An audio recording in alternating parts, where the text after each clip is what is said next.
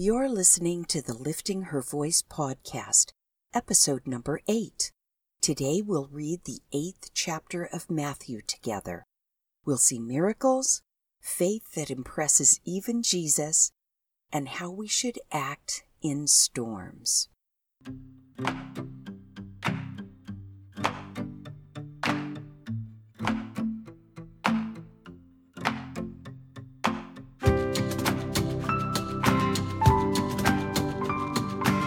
Welcome to the Lifting Her Voice podcast. I'm your host, Joy Miller, and I invite you to grab your Bible and join me as we simply read God's Word together. Some things require discipline, and sometimes that's just not easy to muster by yourself, no matter how badly you want to do it or how much you know you should. It's just easier to do it with a friend. So refill your coffee or tea, get comfortable in your favorite chair, and follow along as I read aloud. I'm so glad you're here.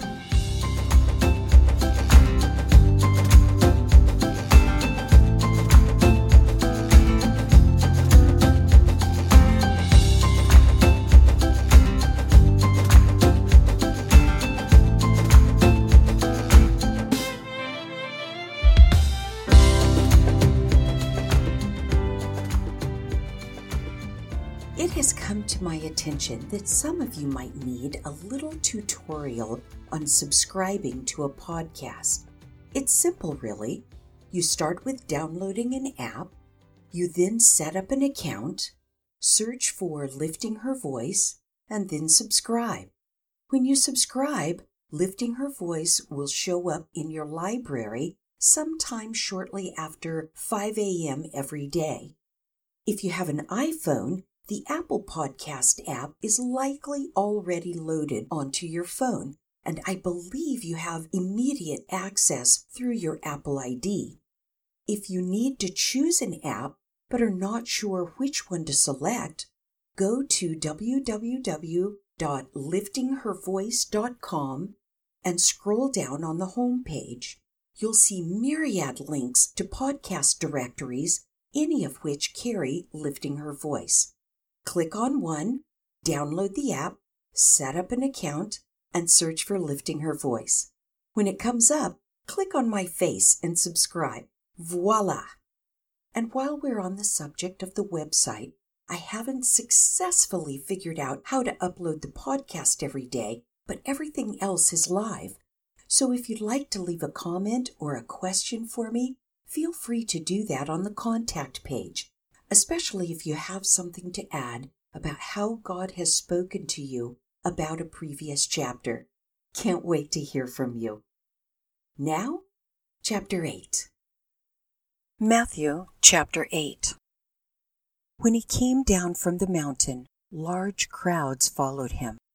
Right away a man with leprosy came up and knelt before him, saying, "Lord, if you are willing, you can make me clean." Reaching out his hand, Jesus touched him, saying, "I am willing. Be made clean." Immediately his leprosy was cleansed. Then Jesus told him, "See that you don't tell anyone, but go, show yourself to the priest, and offer the gift that Moses commanded as a testimony to them." When he entered Capernaum, a centurion came to him, pleading with him, "Lord, my servant is lying at home paralyzed in terrible agony." He said to him, "Am I to come and heal him?" "Lord," the centurion replied, "I am not worthy to have you come under my roof, but just say the word, and my servant will be healed. For I too am a man under authority, having soldiers under my command. I say to this one, 'Go,' and he goes, and to another, 'Come,' and he comes, and to my servant, 'Do this,' and he does it." Hearing this, Jesus was amazed and said to those following him, "Truly I tell you, I have not found anyone in Israel with so great a faith. I tell you that many will come from east and west to share the banquet with Abraham, Isaac, and Jacob in the kingdom of heaven. But the sons of the kingdom will be thrown into the outer darkness, where there will be weeping and gnashing of teeth. Then Jesus told the centurion, "Go, as you have believed, let it be done for you." And his servant was healed that very moment. Jesus went into Peter's house and saw his mother-in-law lying in bed with a fever. So he touched her hand, and the fever left her. Then she got up and began to serve him. When evening came, they brought to him many who were demon-possessed. He drove out the spirits with a word and healed all who were sick, so that what was spoken through the prophet Isaiah might be fulfilled. He himself took our weaknesses and carried our diseases. When Jesus saw a large crowd around him, he gave the order to go to the other side of the sea. A scribe approached him and said, "Teacher, I will follow you wherever you go."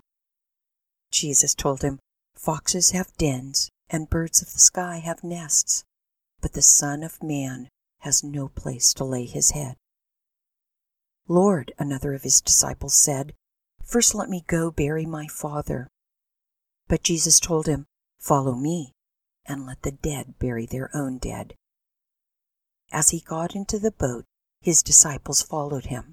Suddenly a violent storm arose on the sea, so that the boat was being swamped by the waves, but Jesus kept sleeping. So the disciples came and woke him up, saying, "Lord, save us, we're going to die." He said to them, "Why are you afraid, you of little faith?" Then he got up and rebuked the winds and the sea, and there was a great calm. The men were amazed and asked, "What kind of man is this?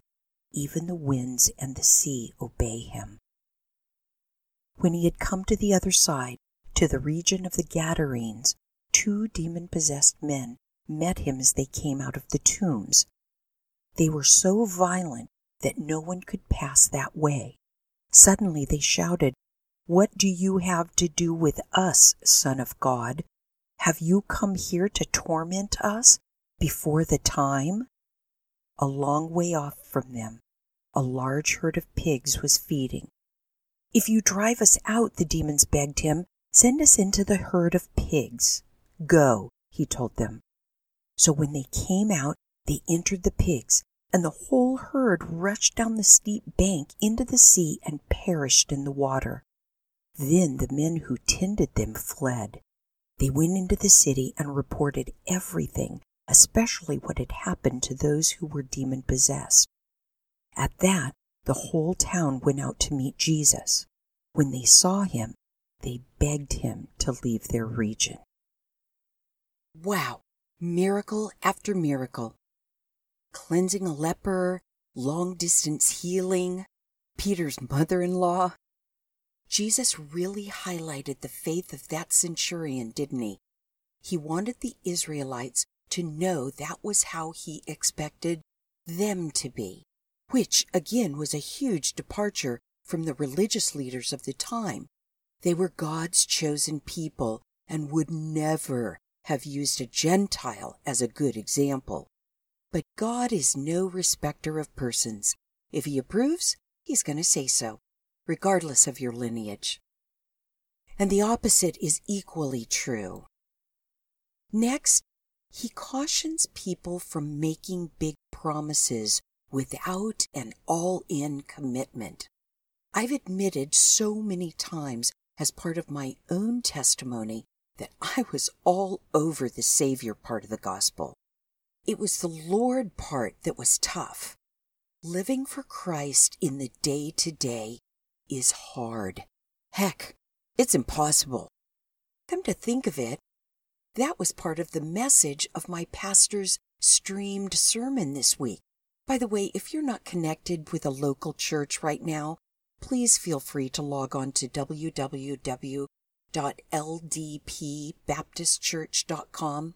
I attend a little country church where people actually walk their talk and have taught me to do the same. I think you will find Hans's preaching, as I did, very practical and inspiring. And that brings us to a little discussion about a storm and a boat. I love the way Jesus asked in this chapter, "Why are you so afraid?" It's like he was saying, The God of the universe is right here in the boat with you, and you're terrified. What do I have to do to make you believe? But what does that say about the faith of the disciples? They don't really believe he's the Son of God, do they?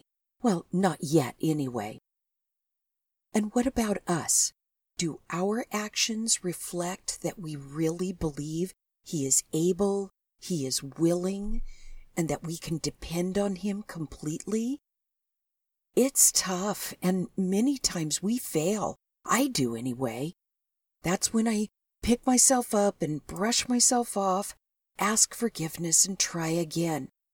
As long as we are in these earthly bodies, that will be true.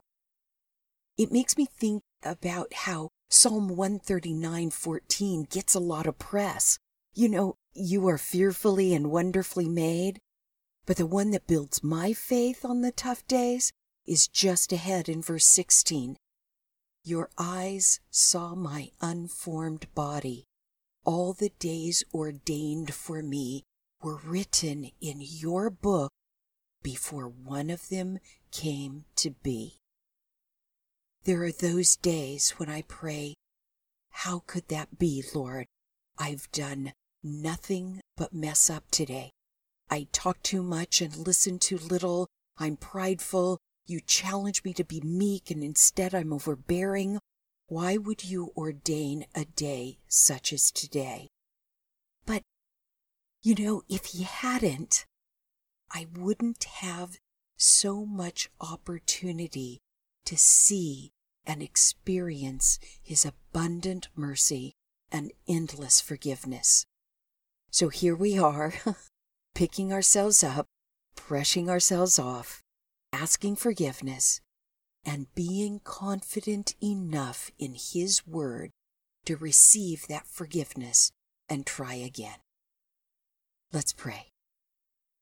Jesus, thank you again for this indescribable gift you have given. Thank you for your miracles that astonish and amaze us. Thank you most of all for your forgiveness and mercy. Please help us to continually strive toward behavior that reflects what we say we believe about you, even when we feel like we are constantly apologizing to you for falling short. It's in Jesus' name we pray. Amen.